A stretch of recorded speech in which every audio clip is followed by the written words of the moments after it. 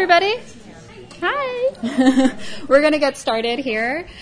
Welcome. My name is Nina Mamakunian. I'm the librarian for Literature and Theater and Dance here at the Geisel Library. I'm also the curator for our Archive for New Poetry and Special Collections. As part of the Archive for New Poetry, we do record these readings. So we will have a brief Q&A afterwards, and we'll be walking around with microphones. And so please use the microphones to ask your questions so that we can pick you up for the recording. Other announcements is that the restroom is out that back door. You'll see it right when you exit that back door. And if you do need to leave early, please use that back door so it's less disruptive to the reading. All right, thank you.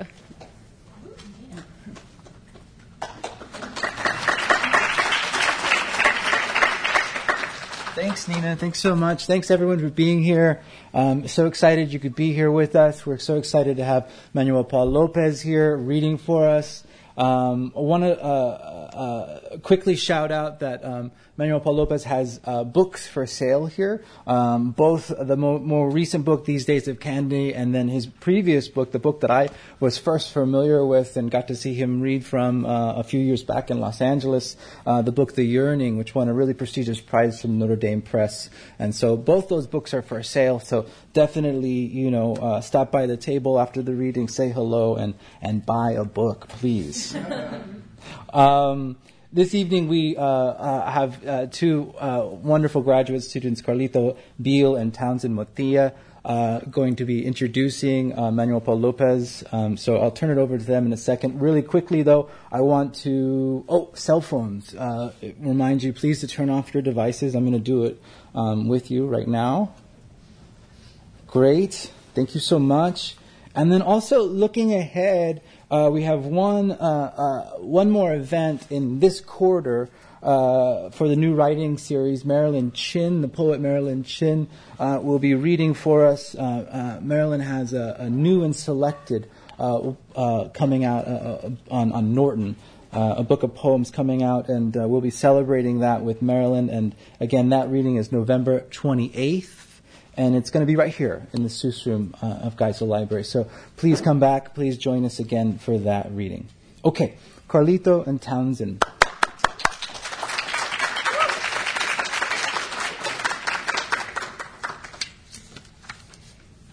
Hello, all. So today's featured writer is no stranger to the Golden State. Born and raised in El Centro, California, Manuel Paul López received degrees from our own University of California, San Diego, as well as San Francisco State University. He currently lives in San Diego with his wife and teaches at San Diego City College. His prolific work has been supported by the San Diego Foundation Creative Catalyst Fund, as well as his fellowship with Canto Mundo. López has appeared in Bilingual Review, Denver Quarterly, Hanging Loose, and Puerto del Sol, among others. López's own publications include Death of a Mexican and Other Poems, which was awarded the Dorothy Brunsman Poetry Prize, 1984, a chapbook which López called a Chicano-style tribute to Joe Brainard, The Yearning Feed, which was awarded the 2013 Ernest Sandin Prize for Poetry, and Reclaiming Our Stories, Narratives of Identity, Resilience, and Empowerment, which he helped co-edit. As Brandon said, his latest publication from Naomi Press, These Days of Candy, celebrates its 1-year anniversary this month. Manuel Paul López's debut book of poetry, Death of a Mexican and Other Poems, contains a voice molded by the sincerity regarding artistic influence and the anxiety of being othered within an already marginalized community. The book invites us into a burying Chicano-style Blake vision, being had by a speaker who cannot speak Spanish during the Latin explosion of the 1990s. However, the prose narratives of this book are urban legends and questionable anecdotes told by distant cousins, crude uncles, and opinionated grandmothers. The dark humor that hangs between these intimate interactions makes us question who is the poet, a voice, the subject, the writer, a legend, or maybe even your crazy cousin. From Gigi Allen to Pablo Neruda, our speaker celebrates his influence in his lyrical verses proudly like a fresh tattoo, against a world that questions the practicality of poetics, the importance of art, and the quality of your accent. If Death of a Mexican is an experiment in voice and self, his following book, The Yearning Feed, is an exercise in expanding the space of the global cultural imaginary. The book's covers are not printed with rigid maps to follow the author's childhood misadventures within the Imperial Valley, or to illustrate how the Mexico-United States border splits the two nations, land, water, and consciousness. What Lopez gives his readers a narrative space drenched in experience and memories. The world Lopez reflects cannot be easily deciphered by a cartographer, for he has dropped us in the in-between of the United States and Mexico, of memory and fiction, of land and water, and of artists and witness. Lopez again introduces us to family members with wild anecdotes, but this time the social circle has expanded to include friends and acquaintances. These relationships crisscross as we are taught how to survive the heat of the valley, the process of how to support your methane-addicted friend, and how a grandmother designates cruel nicknames to school children. The yearning feed highlights the poetics and politics of the bodies of water that separate the consciousnesses of the U.S. and Mexico. Lopez juxtaposes Yelp reviews about lime-flavored water from a Mexican restaurant, online articles on the cruelties of the Border Patrol, and the headlines depicting border crossers floating in the most polluted rivers in North America, in order to invoke the sincere brutality of our age so the reader can recognize and reconnect their disassociation from the reality of this border.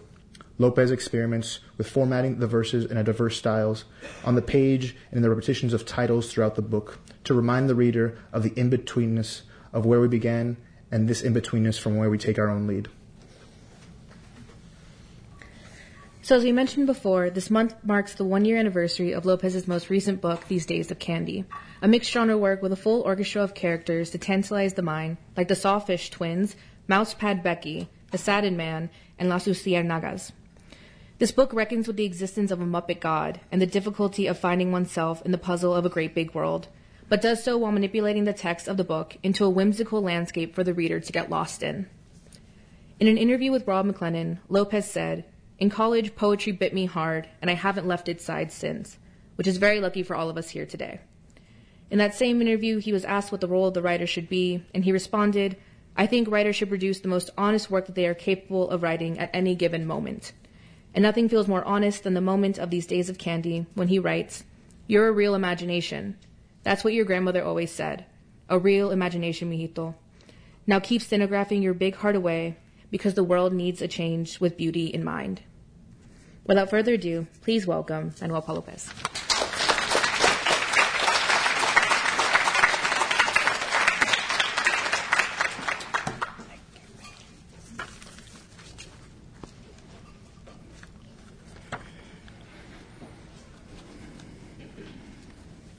The world might be motherfucking cuckoo, but my homeboy Nestor's not, that's for sure. Nestor's just the neighborhood peludo inching in the dark like some mole in time. My boy Nestor's smart as fuck, and his science might very well explain why there's a jungle in my kitchen where a three-headed monster shakes ass-deep bamboo trees behind my refrigerator just to frighten me. This morning, an insincere warthog stole a jar of Nutella from my snack drawer and thought it funny to leave a note that read, "Your rent's due, motherfucker." I saw a wolverine nursing a fox last week while I reached for a glass of almond milk so beautifully tender in the twilight until a slick-mouthed lemur mimicked my end-of-the-month complaints about the rising water bill with pinche helium in its mouth. This kitchen is a shit-talking ostrich provoking the goofy-eyed vulture perched high up to double down and dine on my life insurance policy. This kitchen is a blue-haired stoner smoking herb with a marsupial intent on pocketing all of my cutlery. I spend most mornings spraying mosquito repellent all over my trembling body before an hour wasted clearing ocotillo bushes with a machete just to deliver my beloved panecito to the toaster. Damn those scandalous-ass hyenas with those beach ball laughs. What kind of forest is this, Nestor? Nestor says I have no imagination and that I'd die before I'd even lived if I'm not careful with what I have, whatever the fuck that means. If only Nestor could devise a rocket ship with all that science he thinks, I'd buy admission tickets for me and the me's I might leave behind to lift off my kitchen countertop and soar someplace I've never truly been, divorced of the down here dull on gravity me, oh hey, to kick and paw wildly in the sun. Overcoming a forest in my kitchen is insurmountable. Nestor taught me that word. I believe it isn't as insurmountable as previously thought to actually inhabit the moon, he said, but I would never ever do that. You know why? Why, Nestor, why? I asked. It's because my father already sees enough of that astronomical darkness in me, and I like that. All sciencey and shit, but Chicano goth at the same time, con esa corazonzota Nestor possesses beneath his pecho like a little ashtray that tries hard to pacify a night of burning cities in its grasp. But for real, Nestor needs to break up with books from time to time. Break up with those motherfuckers, I say. Too many in your head and they become battery acid for the brain. I swear I hear pages flipping inside his dome while he's standing on the front porch saying nothing, perhaps daydreaming about the great oceanic innervations of the intergalactic psyche, perhaps, as he likes to say while using his favorite word, perhaps. Of course, I can only assume perhaps. But one thing's for sure, he's always still, javelin straight, an obelisk on the street corner of eternity, and I doubt he'll ever put down those damn books, not even for one hot-ass minute. But that joint I borrowed about growing mushroom gardens and kitchen cabinets, wow, and now my visions have declared sovereignty. Oh, Nestor's bear traps around my broiler to protect the steaks he's been manning, but I'm vegetarian. That meat's for the dying lion, he says, though I've never seen it, nor do I ever want to. The thought of an accidental encounter makes me shiver. We must always think about the dying lion in the light, he said, and when I look at Nestor's eyes as he reports this shit, I can tell he means it. And this is what hurts me for reasons I cannot openly express in a poem written from the jungle of my days. Nestor visits me most late afternoons just to set meat on the kitchen floor for a lion that might never roar anymore. This nonsense Nestor's grown in my kitchen fills me with great anguish, though I must admit the air I breathe these days embodies glorious pine needle, glorious honey, glorious and wild lavender that just startles me into living. I exist to revere this plight. Nestor's dream, nightmare meat for the willing. Thank you.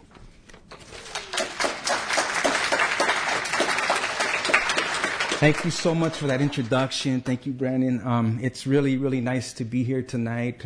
It's very special, to be here at the library to share some work. As was mentioned, it is a year since the book came out through Noemi Press, and what's also really cool is that it was part of the Acrylica series, which is named after the seminal collection by Juan Felipe Herrera, that collection that came out in the 80s. And it was here at UCSD where I came across his poetry for the first time, and was completely floored by it, and just was amazed by the gymnastics of the text and just the feeling I got from reading it. And it's just a very weird thing that many years later, to be a part of a series that recognizes that book. So that's really cool. Thank you for being here tonight. I know that there's a lot of other places we could be. So I'm going to read a couple more of this Nestor series, this reoccurring character that tends to show up. It's from a new manuscript. Poem. The sky spelled out my name in scratches, and now Nestor's pissed at me.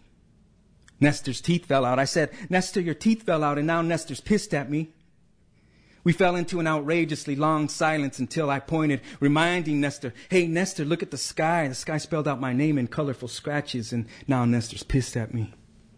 Nestor said, looks like some tempestuous child left a handful of Crayolas to melt on the hood of a Jaguar. A Jaguar, huh? Why a Jaguar? A Jaguar was the first make that came to mind, and now Nestor's pissed at me.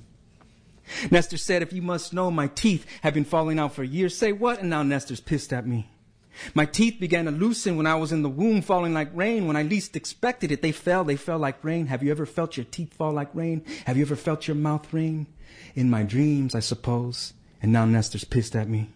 Sometimes they shatter like old wine jugs across the sidewalk of my childhood, stomp and gag. Whenever I stumble back from the liquor store, he laughed. I laughed too, and now Nestor's pissed at me. I said, the sky is white. This blue is so light. And what is that green square humming in the corner near the faded moon? And now Nestor's pissed at me. Nestor is a spectacular ventriloquist. Sometimes he makes my mind speak. Sometimes he becomes a church and a whole singing congregation. Sometimes he makes the great big oak converse with the telephone wire near the liquor store. Sometimes he makes the clouds chat. Nestor's got that big ear, that precise ear, that quetzal ear, that band leader ear, that mellifluous box trap, that mellified honey maker, that oracle orifice, that audio dynamite. Once Nestor transformed a patch of sky into the green room of a mythical comedy club in heaven. Everyone there, Pryor, Carlin, Cantinflas, Bruce, Red Fox, but wait, what about the women, I asked, and now Nestor's. Oh, egregious omission. But Nestor apologized, not to me exactly, but at the edge of the cliff to someone or something out there. And then he returned and had me laughing. Thereafter, that is, until his mouth rained. And once again, we were left to stand on a thin horizon without umbrellas where teeth chipped our shoulder blades. And a strange, diminishing man stood to our side and sang of lost loves and failed aeration and gone booze. Then the clouds began to die. And the scratches and the itches and the melted Crayolas on the hood of a Jaguar left by some tempestuous child seemed like an ordinary thing strewn across an ordinary sky, which meant it was time to return to work and to hear the punch of time cards again and to clack back to the sound of digitalization, which really meant belts, cogs, factory whistles, and smokestacks called by another name. While all the while, Nestor's teeth continued to plink, plink, plank along the Pacific coastline like a magnificent holiday of sound, like an ice truck filling up an ocean with its hulky pelagic grammar for all of us to drink from.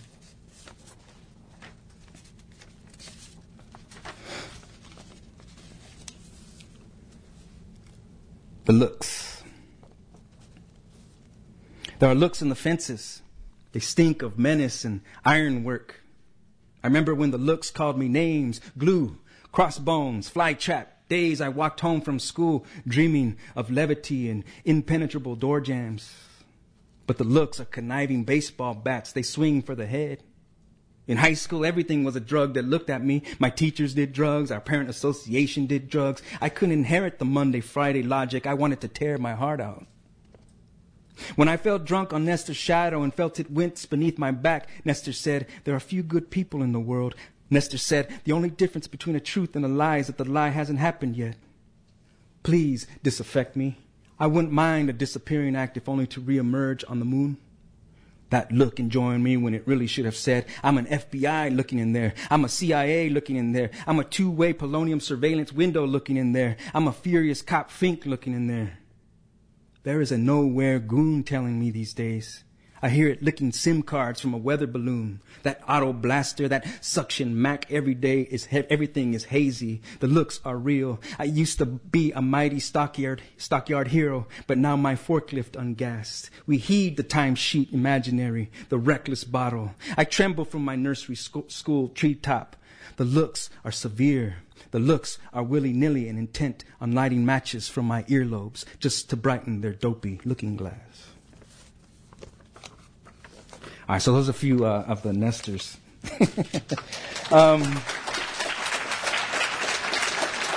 Thank you.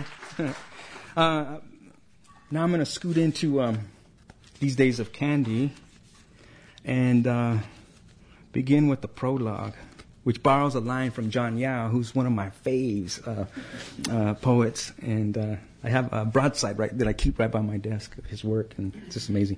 But anyways, I used one of his lines. Prologue.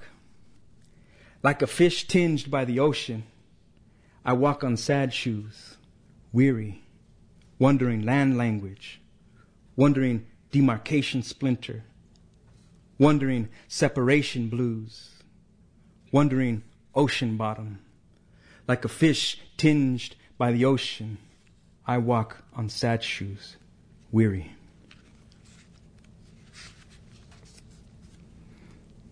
The day of a stenographer. A stenographer ought to regulate his life. Here is the exact timetable of my daily life. Get up 5:35 a.m., bewildered from 6 a.m. to 11:30 a.m., eat lunch 12 p.m., eat only foods that resemble interplanetary forms wedded in genuflection. Examine shadows throughout the day. Carry thermometer in breast pocket that bears all and consumes all. From 1 to 2:25 p.m., subscribe to hundreds of tabloids from around the world and cancel every last one of them the very next day. Walk from 2:20 to 3:30 p.m. and daydream a rigorous Bobby Desnos poem while embracing a harrowing fear of all sense of self. My ballpoint is incredibly impressionable. 3:32 to 4:28 p.m. fast and dine on the clarity to which hunger can only give rise. 4:30 to 6:28 p.m. remain intemperate in the halls of memory that thump their sick song while stenographing a fevered description of a sun burnishing the last gasp of day. Eat dinner, standing on one leg. My food must be shelled, reshelled, and shelled again, using everyday household affixers, a process repeated ad nauseum until there was nothing visibly left of the organism but a ball of tape, thumbtacks, thread, and various coats of glue. This is a performance of small-scale wreckage. This is an elegy for environmental heartbreak. A stenographer must be a seasoned performance artist. A stenographer must toil without fear regardless of what's at stake. After dinner, another walk. It must never exceed 2,011 steps because the Maya should never be mocked. Read late into the evening, something delicious like Aruristas et tu raza. Sleep at an undisclosed time and listen to Sati. Our shadows speak. Our shadows conspire with cathedrals in the sky. Our shadows paint intricate murals with wild hands and glass spinnerets. Our shadows are full-grown water barrels left to fairy tale giants with grass slippers to drink from.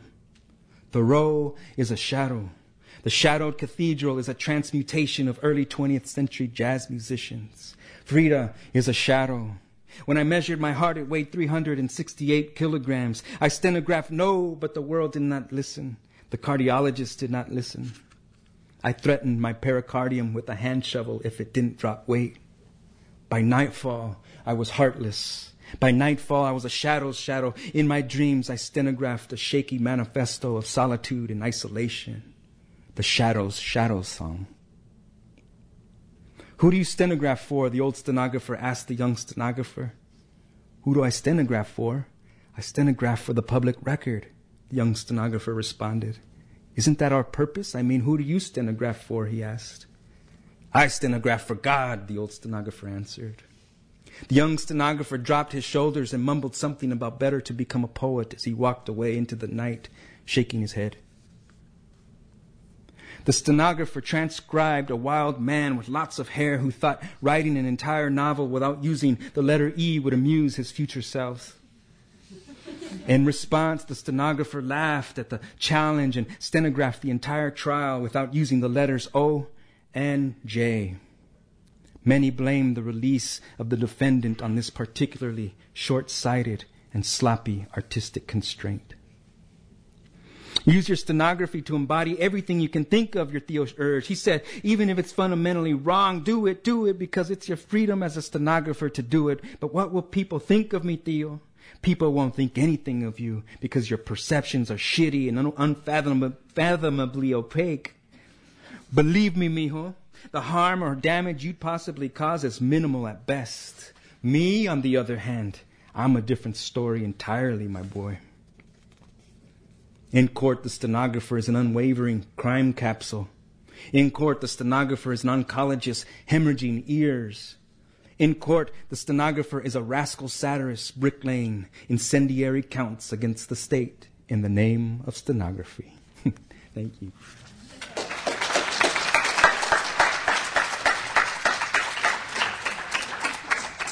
The beginnings of that poem was actually in court. It was a couple of days I was in there, and trying to do it in my head, but that was really the beginnings of it, and then just kind of played with it at home,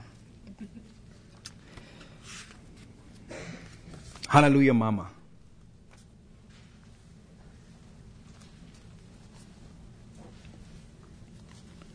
If you happen to look in the mirror and see a Muppet, close your eyes and clap your hands as hard as you possibly can.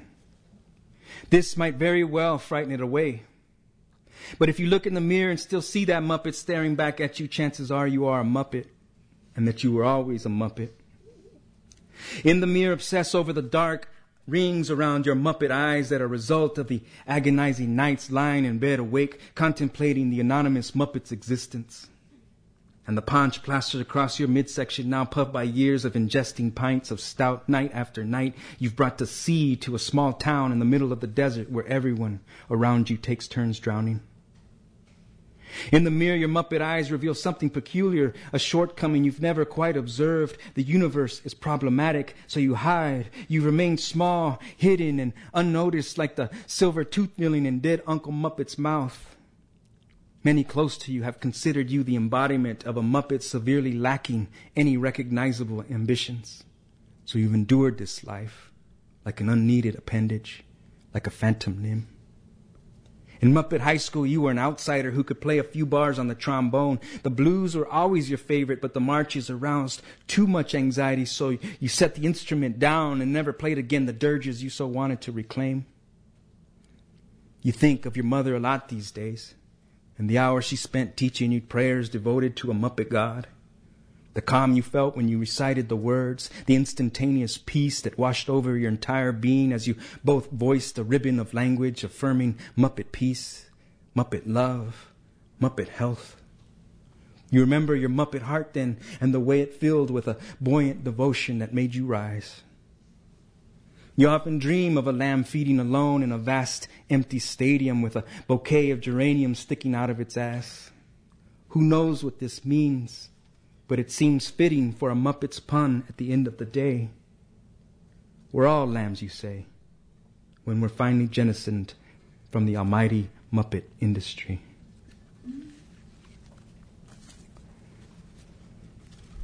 Real cheerful stuff, huh? God damn, Lopez.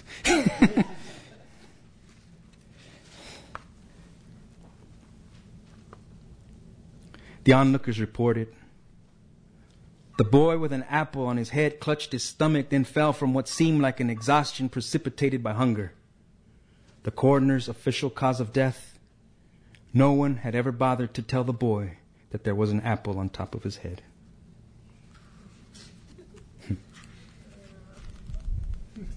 Pobrecito. Okay. All right, so I'm going to get into these angel poems. Quake. There's a couple of epigraphs that I'll read too. So the first one is, an angel's fall is a direction. Harmony, terrible harmony, is only prior destiny. Clarice Lispector. And then the second one is, the angels want to wear my red shoes by Elvis Costello. The angels of Marlboro Smoke Road emerged from its coral reef like a small ornate necktie. My neighbor insists these hooligans might very well be members of a 21st century cavalry fixed on intergalactic expansion. The angels are giggling and odorous, so beautiful they reek of mead. Jose's front door was strong-armed by a rambunctious mob of rollerblading angels insistent upon skating unhindered through his living room. You hear them laughing at 3 o'clock in the morning, threatening cyanide pills stamped with hairy insignias in your morning coffee. The angels have stolen every light bulb in her home, and now she is without light. My heart sank when I discovered angels were filled with helium. Shattered, I shoot away the moon with a tabloid and submerged myself neck deep in its milky lacrimation. The angels have painted their flowered faces obsidian while a telluric hunger flashes beneath their tongues. A tobacco-toothed angel scraped its bloody gums with a razor blade. There is an infinite rainforest embroidered on its cape, encircled by a microscopic neon peephole. The angels flower-footed all over my favorite kitchen mural. 34,000 angels wheelbarrowed inflation to the marketplace of their duties. When I grow weary, I can no longer resist the temptation to count the missing plates emptied from my cupboards, all because of some drunken angel's fondness for Frisbee. In bed, broken verses bleed over my bare feet like the head of a decapitated carousel horse planted by 2-bit cinema gangsters. Pretending to sleep, I relish the news of a new rising lord, intent on withdrawing its troops.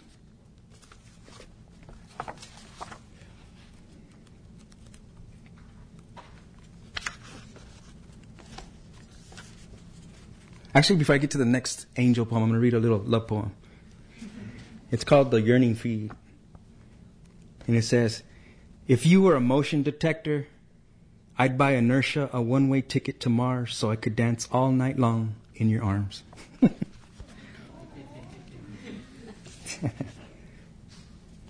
Yeah. So the next one I'm going to read is the Boo Report. And the title actually comes from a piece by Osco, the great art collective out of East LA. And then it also borrows a line from Frank Lima, one of my favorite poets. The angels have learned my name. At exactly 3 a.m. they call Prospero, Prospero from my balcony while pissing on my neighbor's plants. Their knees are dirty and their cheeks are smudged with earth. One grooms his mustache like Dali. Another is a tattoo artist and has imprisoned my cat. The angels have hired a private eye who rubs his crotch whenever I swipe my credit card. Their demands are hardly reasonable. How should I believe when the angels wear overalls and leer at my ugly feet? The angels who have stolen my identity and have bought 3 Fenders and a Marshall stack from Guitar Center. Angels who cannot stop playing power chords. Their 90s grunge covers outrage my neighbors. My heart is heavy, but they do not seem to care. My poems have holes in them because the angels carry shovels in their hands and dig up my metaphors that are the size of embryonic stem cells. Poems that were already emphysemic. Did Rilke have to contend with this? Hart Crane. The angels are God's hit squad. The weather changes so frequently in my home these days. The news channel features my living room and there are no commercial breaks. The angels like it that way because they have stopped wearing their wings. All right. Okay. Actually, I think I'm going to finish with this one called it's kind of longer, but.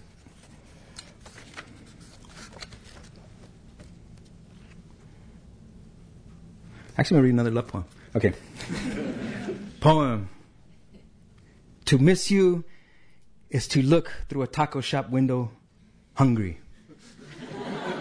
Hair uncombed, pockets empty, except for the old theater ticket I saved to remember the first movie we watched together that you stayed awake the whole way through.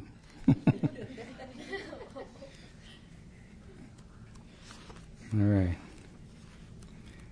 Can't find my stuff here, man. Dang. Usually it's like, bam, I got it. Okay.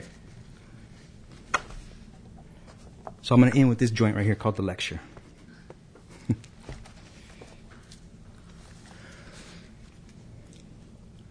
Pops warned. Boy, you better be careful, cabrón.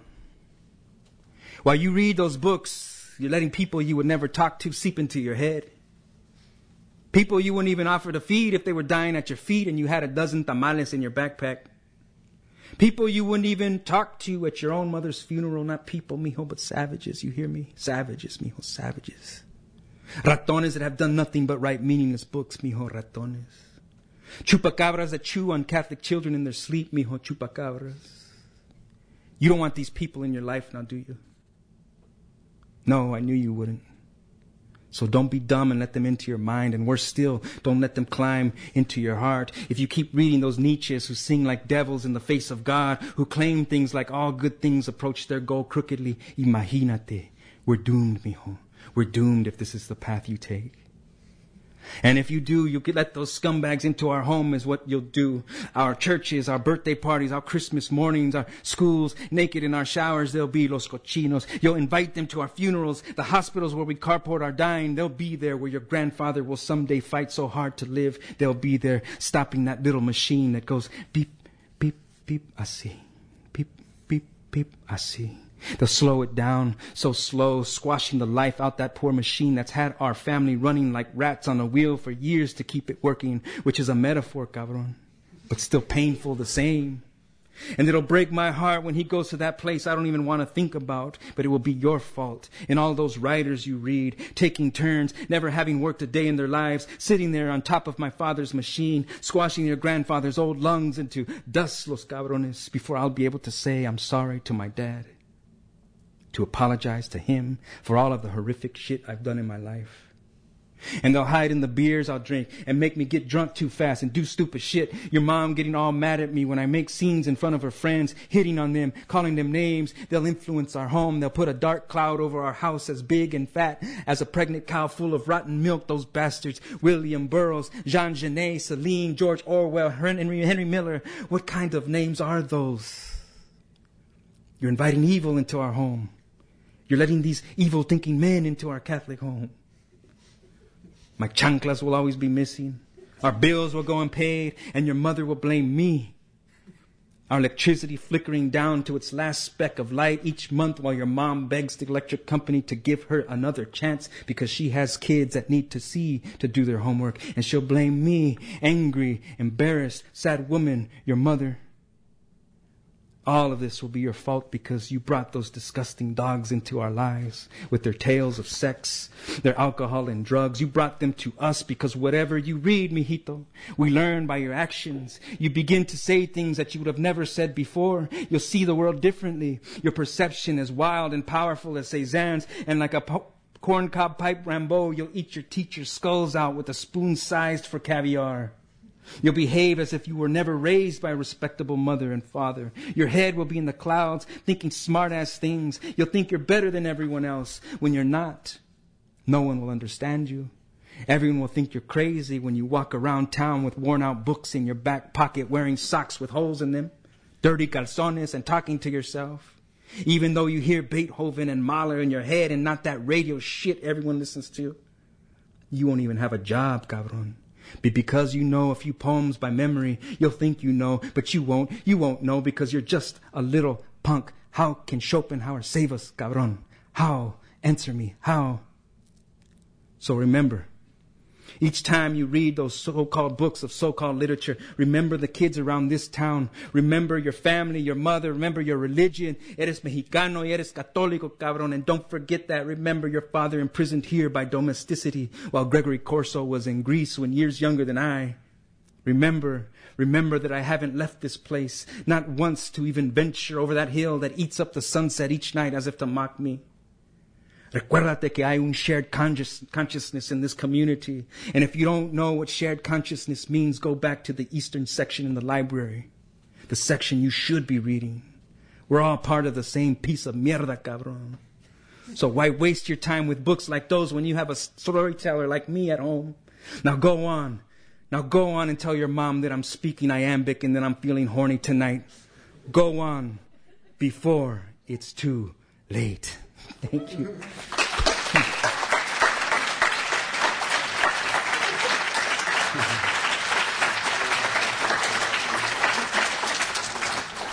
Q&A.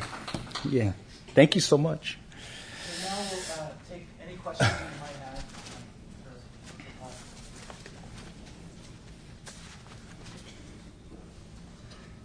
Well, I catch my breath.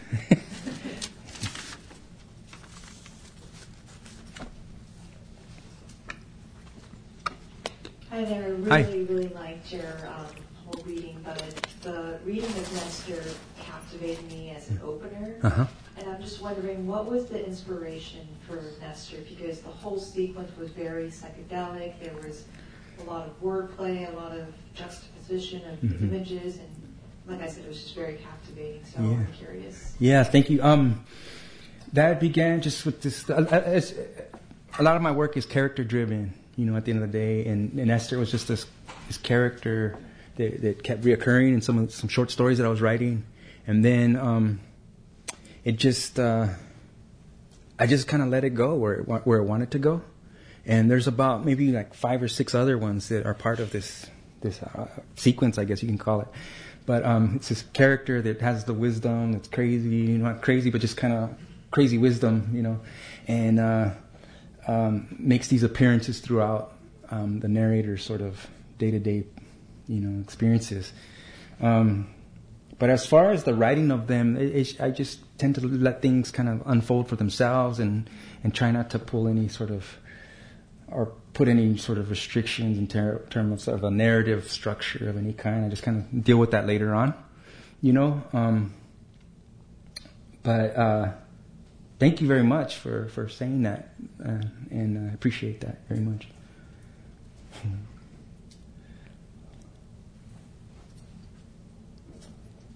I have a question on humor, and that's a place in your poetry. Because there's a lot of dark humor, but there's also humor in beautiful scenes. Mm-hmm. And whether the humor comes from when you're writing, or when you see yourself reading, this will be kind of funny. Yeah. A bit. Yeah. I tend to live in that space between, you know, dark comedy and intermixed with agony. That's my daily experience, people. No, but I think it's a very powerful tension that can come of it. Not to say that I do it well or whatever, but that's something that it interests me, the different, you know, third spaces that come from that. But as far as I never tend to write anything that I hope will, you know, get some laughs, and that's not what it's about. It's just I kind of let the work unfold, like I said earlier, and you know, if I can make myself laugh while I'm writing, that's always a good thing, you know. But there's a number of writers that, you know, that I've read that I try to kind of get to kind of think about how they're doing that and how they're approaching it. I was reading what was it, Henri Michaud. Recently, and I was like, wow, this dude is trip, you know.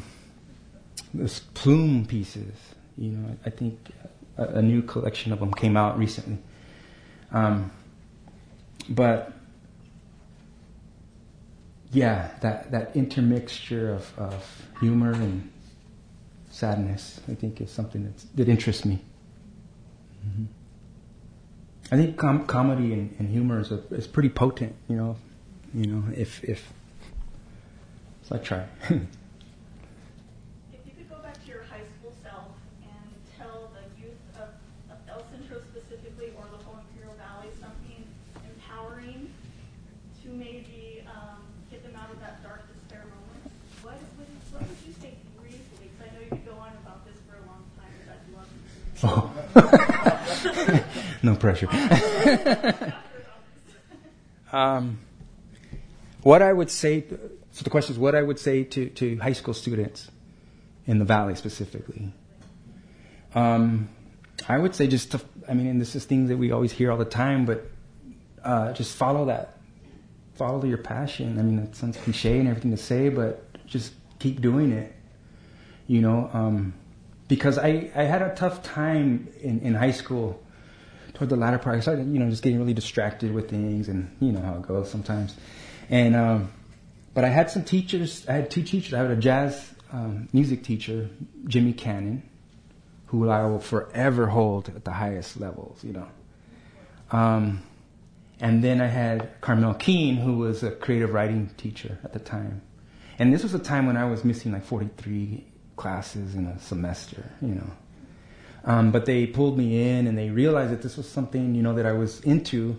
I mean, I heard Miles Davis's Bitches Brew in his class. I actually remember the day when Miles Davis died. He put out all Miles Davis's records out, and we listened to the music, and no one said anything. You had 25, 30 juniors in high school, seniors in high school, not say a word for a whole hour or whatever, as we took in that music.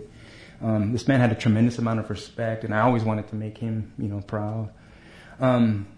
And then creative writing class was somewhere where I kind of let myself go, you know, and do my thing. And it came to a point in senior year, where those classes were offered at the same time. So they basically told me, you need to choose one or the other. And I went into my teacher's classrooms and I said, you know what, this is my situation. This is the only thing that I care about right now. By that time, I was a baseball player. I didn't even care about baseball, you know. And they really went up to bat for me, they went up to the administrators and said, let's get creative with this kid, This could be something that saves his ass, And they worked out an agreement where I would go half the time in creative writing and then half the time in jazz band. And, there's a certain amount of seat time you got to think about. There's all that red tape, right? And at first they didn't want to let it happen, but they were persistent and they believed, and that resonated with me. So I think it's just being there, be the one who notices, and be there for that student that may be looking. You know what I mean? I taught high school for about 15 years. Yeah, amazing students. Thank you for that question. I got really. Thank you. Yeah. It's fantastic that you're here to talk to us at all. Thank you. But really interesting that you're here this week. Uh-huh. Because as it would happen in our class for the introduction to poetry, we're discussing poets who comment on other writings of other poets in their own work. And you mentioned that you had a couple lines and you brought them up in your work that you built off of. Mm-hmm. My question as a student is, where is that line between respectfully sampling a line or a meter versus, to keep it in a university context, plagiarism of doing it too much? Yeah, I mean, I don't see a line. To be honest with you. No, okay. I think if you think about, what's your purpose, what's the purpose, what's the effect you're trying to create, is this tribute, is this homage, is this some sort of like intervention, is it, you got to ask all these different questions and then go with it. What the last bit of work I've done, a lot of it is lifted,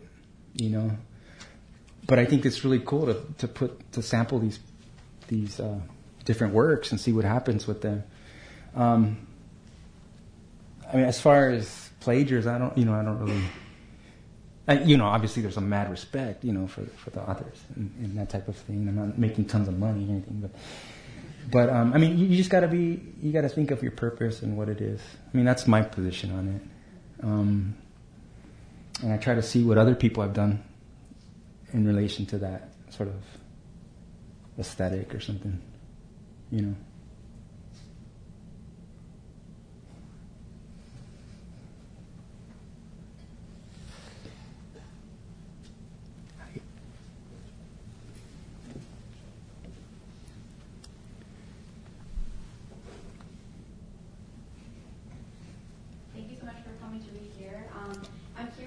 Your poem about the stenographer and your thoughts on writing as pleasure and writing as torture.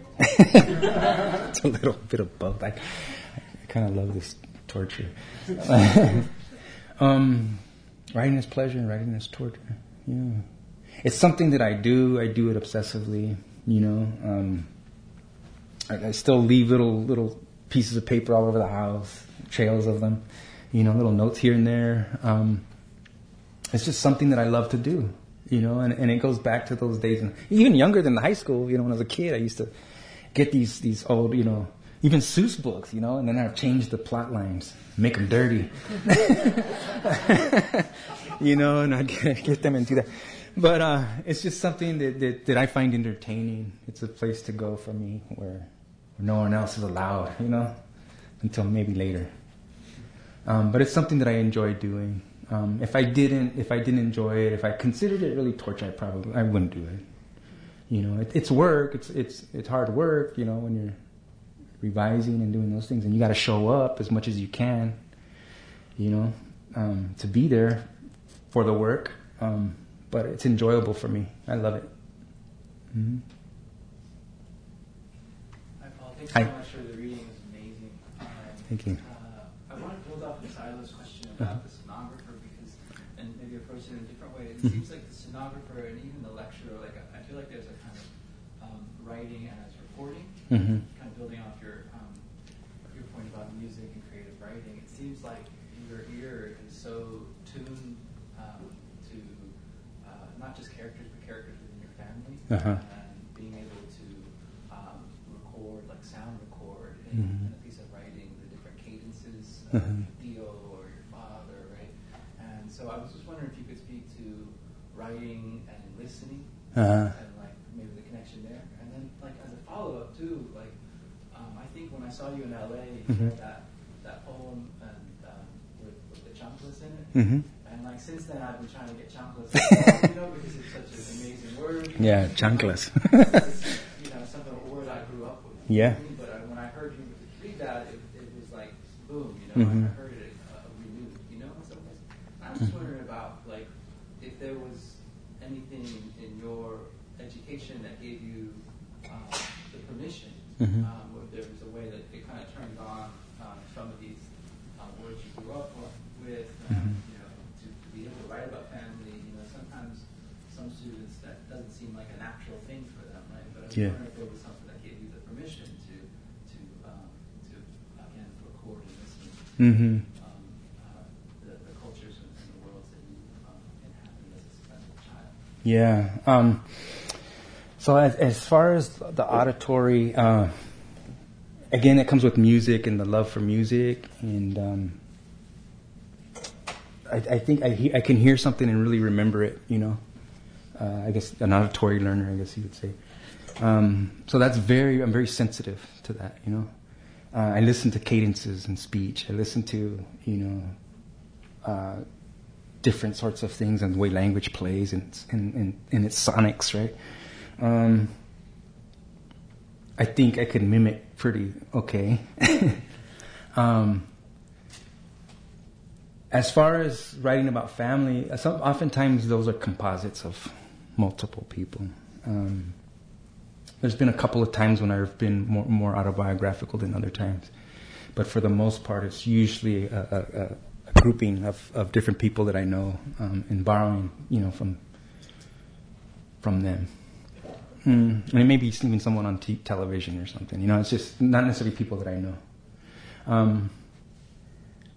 But I think for me, everything's at my disposal. I'm gonna, if it sounds right, if it fits right, I'm gonna try to use it somehow. And then as far as the language and rhythms, and when I read, I talked about Juan Felipe Herrera, who was definitely someone who inspired me early on, but also Paul Beatty's book White Boy Shuffle, which came out in the 90s. What he was doing was just incredible, and if you talk about humor and satire and all of those things, that's a great book. And I remember it just totally impacted me at the time, and then the hip hop, rhythms and things like that, and the sampling and the different textures that created, and that's always stayed with me since then, since my first reading of his work. So that's I guess that's where it comes from. Again, music is very important to me. When I'm writing, there's always music on in the house, But I'm sure it's the same for a lot of you,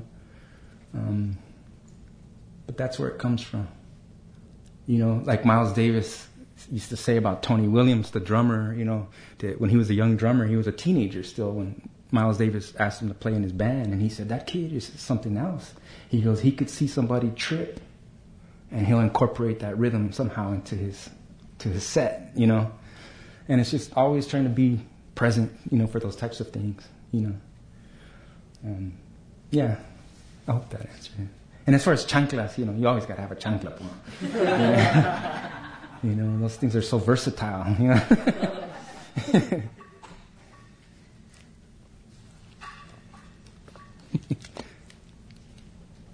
of going off the desire for a chancla poem. Are there any poems or themes that you haven't found the right way to write yet that you want to write?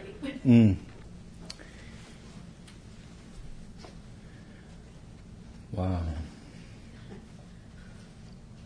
I'm sure there are, but there's a reason why I'm probably suppressing it, So they haven't emerged yet. I'm not trying to be mysterious or anything, or like totally deep, but it's just, it's that type of thing. I want to work on something to honor my grandparents, though, for sure. And the form, I still haven't really thought about. Maybe it'd be some sort of nonfiction or something that I want to do with that. Hi. Thank you so much for your reading. That was awesome. Thank you. If you don't mind sharing, could you speak a little bit about your time at UCSD? First of all, why? And something that stood out. Off the record, no. Well, okay, where do I begin? It's a serious place. Actually, I came here as a psychology major, and I wanted to be a clinical psychologist, and I was up there at Peterson Hall for most of the time, and I was at Thurgood Marshall. And I enjoy it and stuff, but then I ended up moonlighting in the lit department. One of my roommates says, "Yo, I'm going to take an introduction to poetry class." And I was like, all right, I'll do it. I like reading, I like writing. So I'll do it. So I went that first day, and then we all waited. It was a large class. And then came in the professor, and he had this shirt with Miles Davis on his chest. And I was like, what? And it turns out it was Quincy True, who worked with Miles Davis for his memoir, his autobiography, which is a book that I had on an extended loan from the El Centro Public Library when I was in 7th and 8th grade. And it was just this weird, I was like, I know that name. And then boom, it hit me who it was. And I think that's where we read that Before Columbus Foundation anthology, and that's where I found Juan Felipe Herrera, among many other amazing writers. And that's where it happened. And that's where it started. I didn't do a minor or anything like that. I took a few more classes with him. But that was an amazing experience. And while I was here, I tried, I don't know why, but I was going to all these different sorts of lectures and things like that. The lecture about the eyeball, in the med school, I was doing these, I was just trying to expose myself to different things and take it in somehow, And I guess, of course there were some things that I disliked at that time, but overall I think it was a really cool experience. When I was working at that time, I was working in physical plant services. So I was cutting lawns at Muir, and then I did a lot of the irrigation stuff around the campus. I'd get up, be there at 6:00 in the morning and work till about 2. But what was cool about it was that I was outside, and pretty much everyone left me alone as long as I was, doing the work, and I was listening to music the whole time, just letting my head just go off, and get through my days like that, And then I'd go to classes, and sometimes I'd fall asleep, but just tired. But but overall, I thought it was a cool experience. Okay. Hi. Hi. Thank you so much for speaking. I was going to ask a question about censorship. Uh-huh. Do you ever find yourself self-censoring your work? Mm-hmm. Because I felt like you had a really nice free form and with cursing and everything. Mm-hmm. It just added to the work so much. Mm-hmm. And I was just wondering if you ever self-censor. In terms of censoring, well, if there's been something that I thought was going to affect somebody negatively that I really care about, and there's really, it goes back to purpose.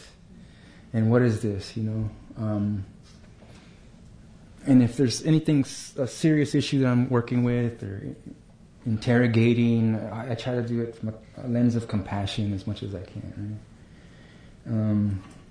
So if there's anything censored, I kind of I'll wait on it for a while and think it through a little bit, because I have written some things that have pissed people off, and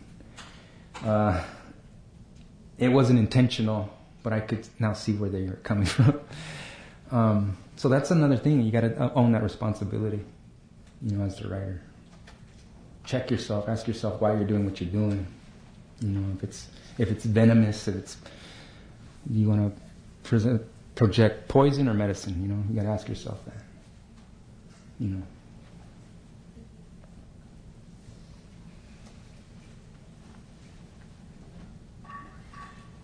Cool. Good. Let's get another round of applause.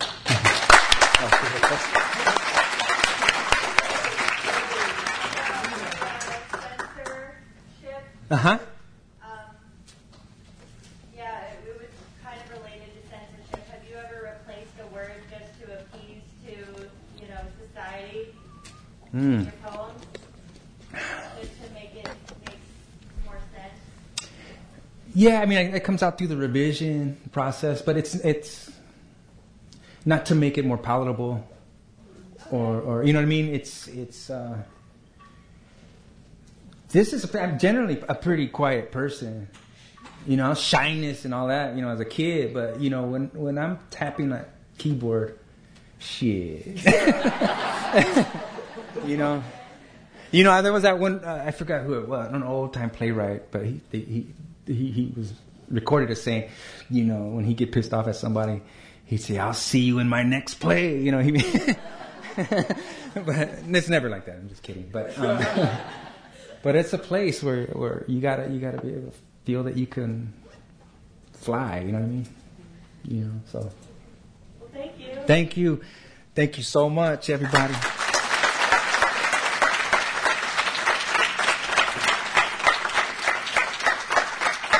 Just wanted to remind you that Paul has books to sell up here, so please buy a book. And I'm sure if you ask nicely, Paul will sign the book for you. So please stop by the table as you read it. Thanks so much, everyone. That's amazing. Thank you so much. Thank you for that introduction. That's what I figured you were asking. I love that you came in like, I'm just going to start. Yes.